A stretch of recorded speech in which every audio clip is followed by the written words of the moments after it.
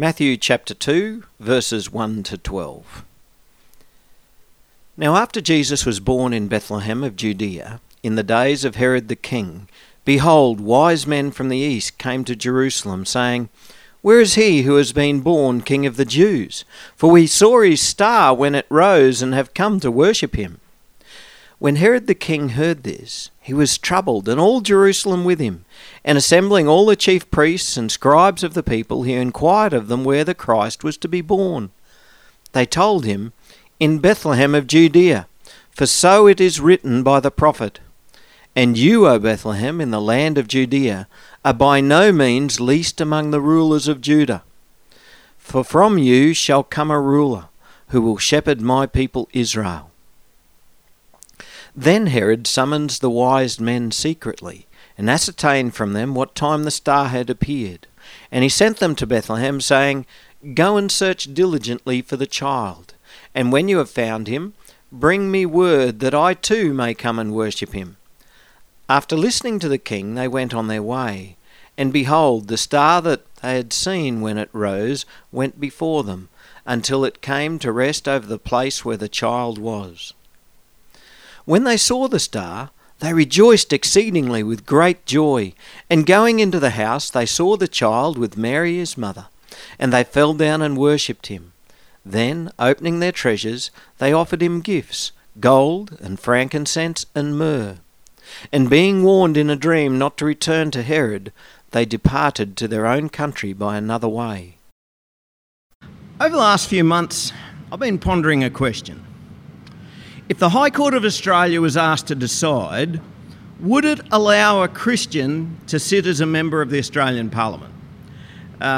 We may not have been aware of this last Christmas, but we certainly should know all about it by now, that under Section 44 of our Constitution, any person who is under any acknowledgement of allegiance, obedience or adherence to a foreign power, or is a subject or a citizen or entitled to the rights or privileges of a subject or a citizen of a foreign power, is not allowed to basically sit as a member of Parliament.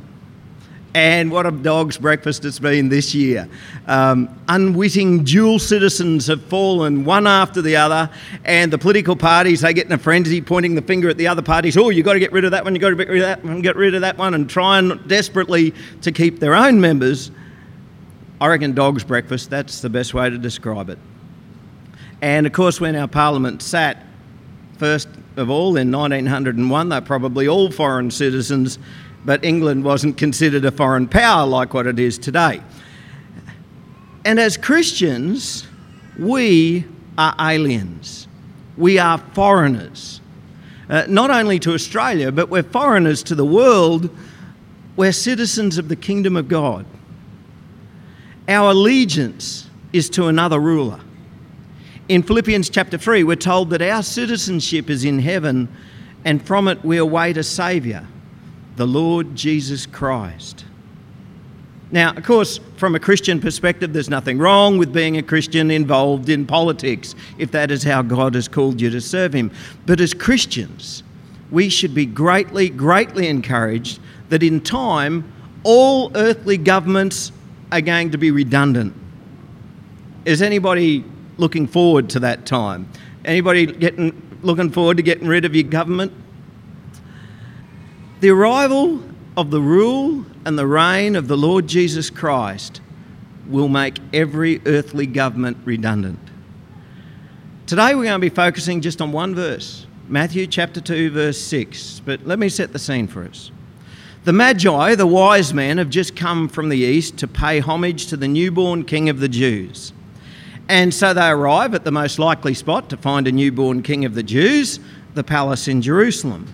And they go there to ask for their directions. And King Herod, in a bit of a tizzy, not knowing what on earth to do or where this birthplace of the Messiah is, Googles birthplace of the Messiah. Well, that's what he would have done if it was today, but he did the equivalent back then. He calls in the experts and says, hey, where is it?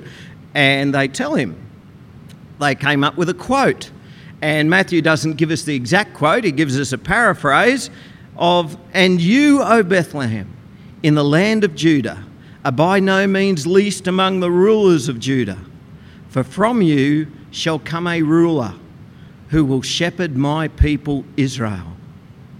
So, is anyone ready for a new ruler? We want to trade in our old ones? See, the thing is, do we even know what it's like to have a ruler? In our current democracy, I'm not even sure that we've ever even experienced a ruler. What we do is we elect people to rule our nation, in inverted commas, and to serve us, but it seems to me that whenever any of our leaders step up to do anything remotely like rule, we, the Australian people, don't like that very much. We kick up a stink and we vote them out at the next election because we don't like being told what to do. We don't like them doing stuff like that. We want self-determination. We want to be masters of our own fate, and we want to receive more government services, and we want to pay less taxes, and so our government hardly rules us at all.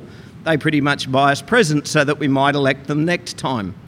And of course, our children are inheriting a ballooning national debt to go along with it. This, of course, is one of the many faults of democracy. But for all of its faults, would anyone here really want to give it up? Would anyone here really rather have somebody rule over us that's not elected? Don't we all want a democratically elected government?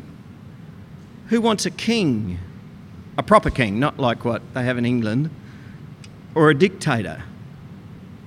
Someone who would rule us with unquestioned authority.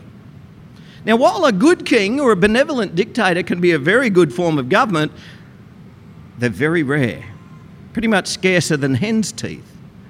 I think it was Lord Acton who said, "Power tends to corrupt, and absolute power corrupts absolutely." And so individuals who have the power to rule, well, they tend to become despots, and they're not very good rulers at all. But there is a new ruler. There is a ruler who is fit to be a king. And today, this is what Christmas is about. It's reminding us that 2,000 years ago, a baby was born who is destined to rule. Now, that's something that terrified King Herod. Even at his birth, little baby Jesus divided people into two camps. Those who are filled with praise and welcome, and those who are filled with hatred and opposition. And it's still the same today. At the prospect of Jesus' return, there will be those who are filled with praise and welcome, and those who are filled with hatred and opposition. So Jesus was born to rule. That's not uncommon. Prince Charles was born to rule. He hasn't made it there yet, has he? His mother's living too long. What about, some of you might remember Peter Costello. He waited patiently for years for his chance to rule. But his chance never came. But they got nothing on Jesus. Jesus was born to rule, and more than 2,000 years later, we're still waiting.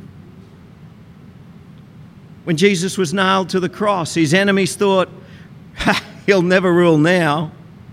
They were wrong. Of this we can be certain. The one who was born to rule will one day rule. When he returns, that's exactly what he'll be doing. In the book of Revelation, we're told what sort of rule Jesus is going to have. And if you're not on Jesus' side, it'll probably sound pretty terrifying. It says he will rule with a rod of iron.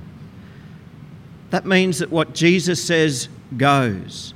No ruler will wield as much power over the nations as what Jesus will.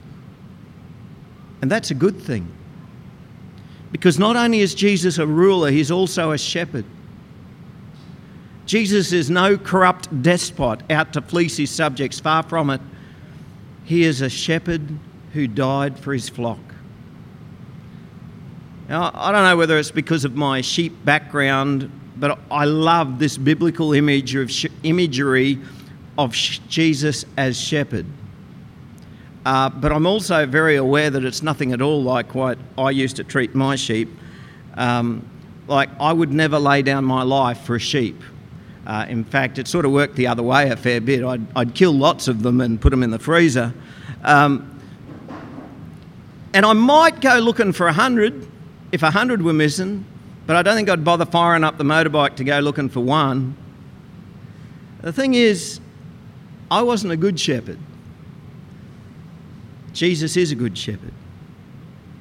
And Jesus rules as a good shepherd cares for his sheep. So this Christmas, will we be content thinking of this little baby in a manger, or are we ready for a new ruler? Not a ruler who will get elected by the people. In fact, Jesus would never ever get the popular vote. You saw how they voted for Jesus when they crucified him.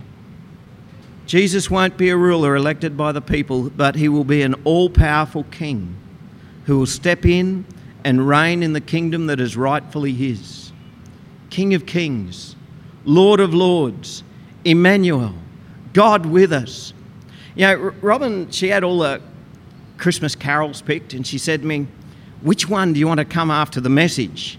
And me, knowing that I was going to be talking about kings, looked at the first carol and it talked about Jesus being a king and stuff, and I thought, that's the one, Robin, that's one. But you know what, as I've kept listening, just about all, I didn't look at the others. It seems like all the carols talk about Jesus coming as king, because he is. He's King of kings. He's Lord of lords. He's Emmanuel, God with us. You know, usually at Christmas time, we evangelicals tend to concentrate on Jesus came to save us from our sins. And that's true, he did. And that's a good message to preach. But the Christmas message also points us forwards to the day when our salvation is going to be complete. Our salvation isn't complete yet, and it won't be until Jesus returns. And so the Christmas message points forwards to that time when all those throughout the world will have their cry, "How long?" answered. How long will we be ruled by a despot? How long will we have to suffer these self-serving politicians? How long will we have to suffer the casualties and the atrocities of war? How long will our leaders lie to us? How long will my enemies rise up against me? How long will we have to suffer injustice? How long will we have to endure the violence and wickedness of lawlessness? How long will the obscene threat of nuclear holocaust be the best deterrent we have to war? How long? One day Jesus will return in righteousness. We don't know when that is. And on that day, we'll have that cry answered. But even on that day, the people of the earth will still be divided into two camps. Those who are filled with praise and welcome, and those who are filled with hatred and opposition. See, Jesus didn't get the popular vote then. Jesus won't get the popular vote today, and he won't get the popular vote when he returns.